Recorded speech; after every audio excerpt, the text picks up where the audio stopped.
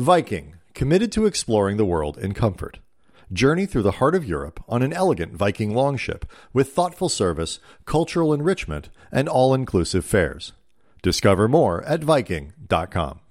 Today in Watching Your Wealth, former New York Jet Bart Scott gives financial tips to NFL draft prospects. This is Watching Your Wealth from the Wall Street Journal. Now, from our studios in New York, here's Veronica Dagger. This is Veronica Dagger, and you're listening to Watching Your Wealth, where you learn all you need to know about building your wealth and protecting your money. Bart Scott is a famous NFL player and also now works for Morgan Stanley, giving tips to young recruits in the financial and in the football field. So it's wonderful to have you join, Bart. My pleasure. You're too kind. Famous. I'll take it. I'm a huge Jets fan. I will always be a huge Jets fan, so it's always a thrill to have you on here. Bart, the draft is happening this week, as you well know. What are some of the guys feeling at this moment? Anxious. They're nervous. They don't know what to expect. You don't know what city you're going to live in. You don't know what organization you're going to call home, and nothing really prepares you for what's about to happen. You're going by. You've been going about 50 miles an hour. Now you're about to go light speed. Oh my goodness! And it's a very exciting time, but it's also nerve-wracking, and you just want it over with. Oh yeah, I'm sure. So much anxiety. So whether you get picked up at the draft right away or you get picked up a few days later, what are some financial decisions you have to face? Well, one, you've hired an agent. You maybe have hired a accountant, maybe a business manager or publicist. You put those guys to work. Hopefully you'll be getting a signing bonus, and you got to, at this point, you hope that the player have sat down with their financial team and tried to create or have a financial playbook. Mm-hmm. And what happens is you anticipate what's going to happen. You get an idea from the experts and from your agent where you think you may be slotted, what the compensation was for that the year before. And you start making decisions about, where you want to put some of that money and some of the financial decisions that you're going to have to start to make. Now, Reggie was saying when he was on here before, he was talking about how when you come into a lot of money, all of a sudden, a lot of people are coming out of the woodwork, and how much you make is just broadcast all over the world.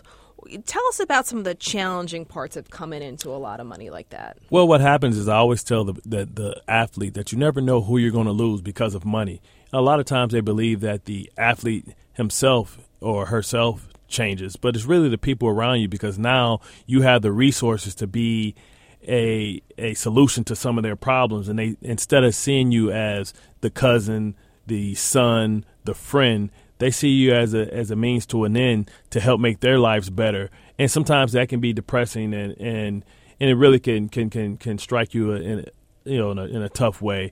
And athletes have to understand that now they're a professional, now they're a business. We always say it. We say that you're the CEO of You Inc. And you have to run it, and you have to make big boy decisions, and that's part of it. Managing your finances, but also managing relationships.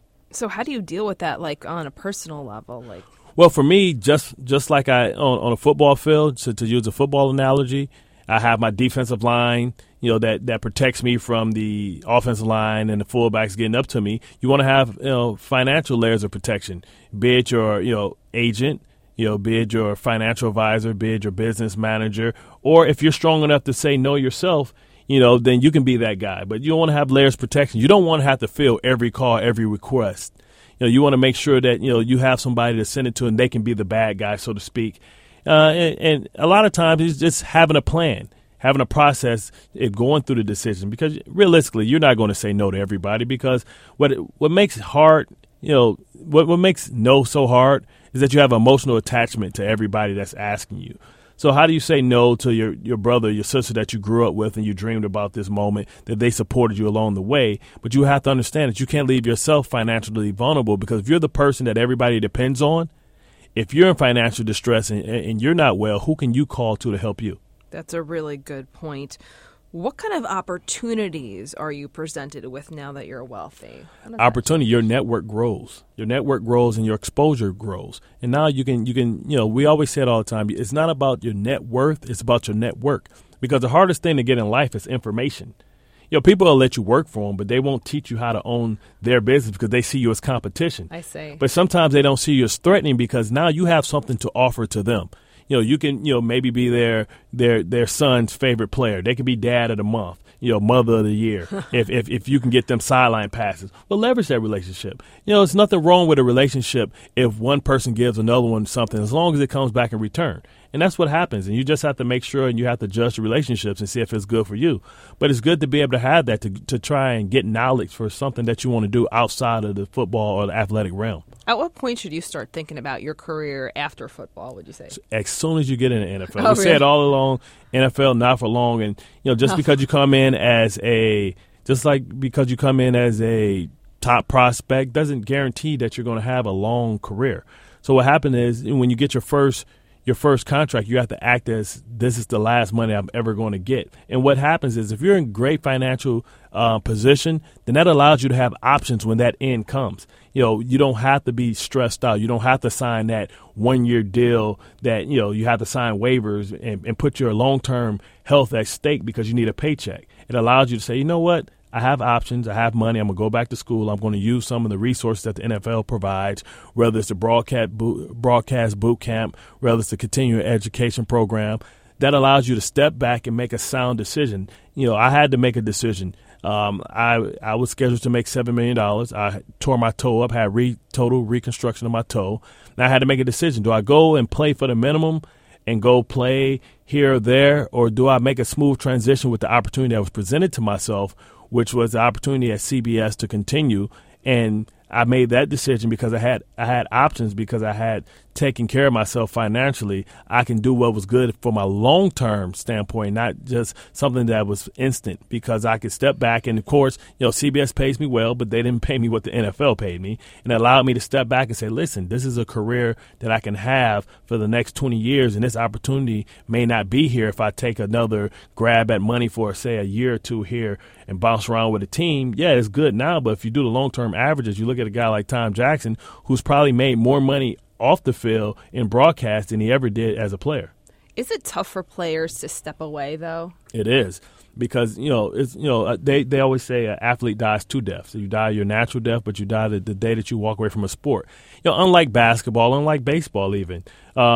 You don't see people playing pickup games of football with 22 people on each side. It's kind of hard to find 12 people to get together, or 22 people to get together and play a football game. So after that, it's nothing that you can do. I'm looking at Ice Cube, and he has that new league for basketball. All the former players can go play 303 tournaments, so you still get that competition, but you also get to play against people that was on your skill level. That doesn't exist for football. So it's a hard transition because, even with myself, they tell you how to turn it on, but they never tell you how to turn it off. Oh, and, your entire career, the aggressive, violent response has always been the proper one. Go make a big hit, go make a big collision, go make something happen. And then now you have to go back into the regular, society. And now you have to find a way to kind of decompress and kind of figure a way how to come up with your new normal. And a lot of players struggle with that because they let what they do define who they are. And what you do should never define who you are. You should define who you are. That's not by what you do. That's a really good advice. If you had to leave one piece of financial advice for the guys going through the draft this week, what would that be? Well, I would say, first of all, be vigilant about your finances. Make sure that you're not an absentee owner.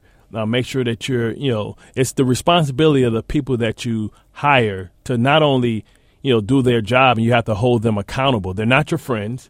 You hold them accountable. And also they sometimes when you hire a financial team, and because we're so young, we think that, we owe them something or we work for them.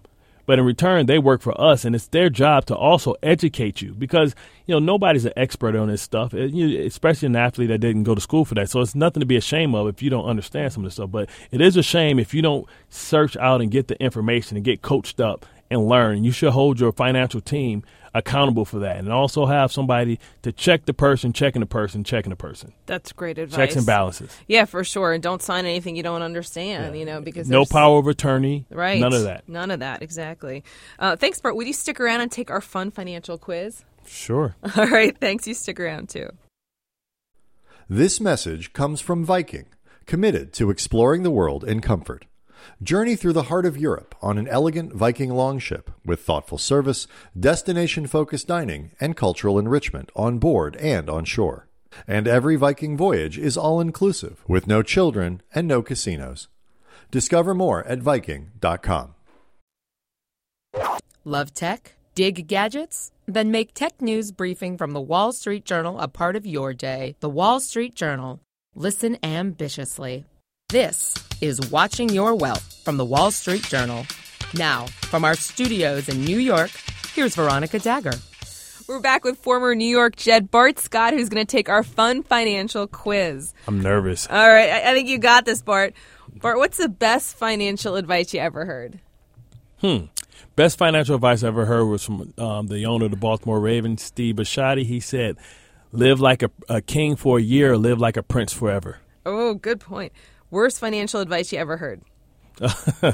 Well, I think the barber shop / car wash was one of the worst things I ever heard. Oh, man. Fill in the blank. Money can buy. Not happiness. So, fill in the blank. Money can't buy.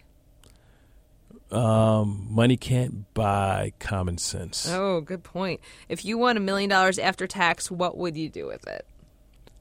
Sit on it. Nice, nice. You might have a career as a future financial advisor. I'm not sure. Uh-oh. Potentially. Well, thanks for joining us, Bart. It was a pleasure. Invite me back anytime. All right. It's always good to be around Jet fans. We will.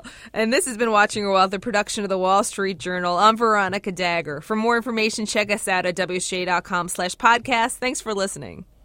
Follow the Wall Street Journal on your favorite podcast app. Search WSJ on Apple Podcasts, iHeartRadio, Spotify, Google Play Music, Stitcher, and any Amazon Alexa device. The Wall Street Journal. Listen ambitiously. This message comes from Viking, committed to exploring the world in comfort. Journey through the heart of Europe on an elegant Viking longship with thoughtful service, destination-focused dining, and cultural enrichment on board and on shore. And every Viking voyage is all-inclusive with no children and no casinos. Discover more at Viking.com.